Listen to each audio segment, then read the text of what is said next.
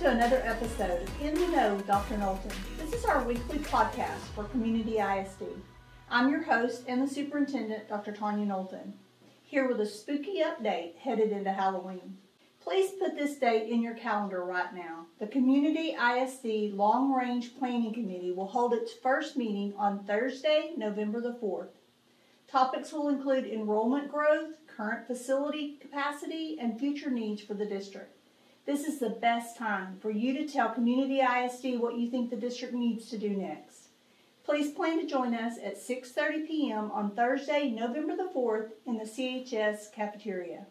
We had a great ribbon cutting ceremony on Monday, officially opening the 8 new classrooms at Community High School that brings the campus back under our capacity.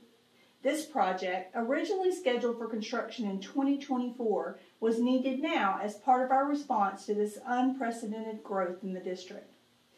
Community ISD has grown 22% over the past 5 months, and all of our facilities are getting crowded. Community ISD provides holiday gifts to students whose families are in need of financial support during the holiday season. The sign-up portion of this year's Community Christmas is closed, but please reach out to your student's counselor if you believe that you and your family were missed.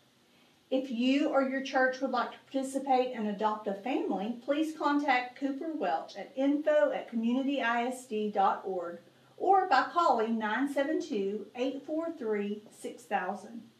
Be prepared to let us know by November the 19th how many children you'd like to pledge to provide gifts for.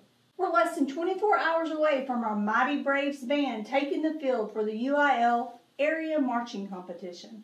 The Braves are scheduled to take the field at 1 p.m. and finals will begin at 7:15 p.m.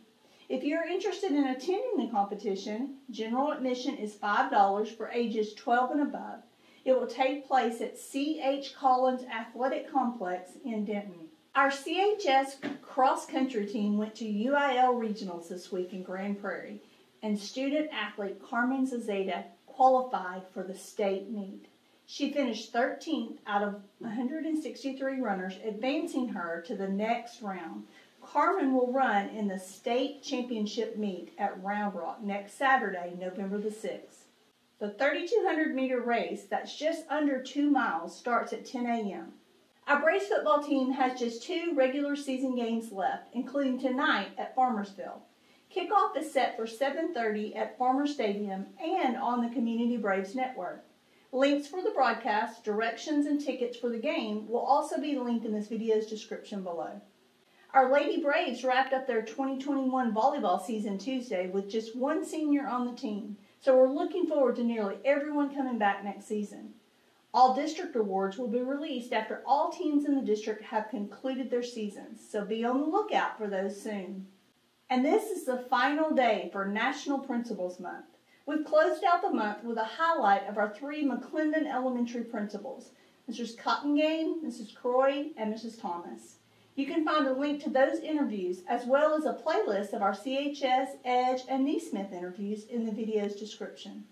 Thank you for joining us in another episode of In the Know with Dr. Knowlton.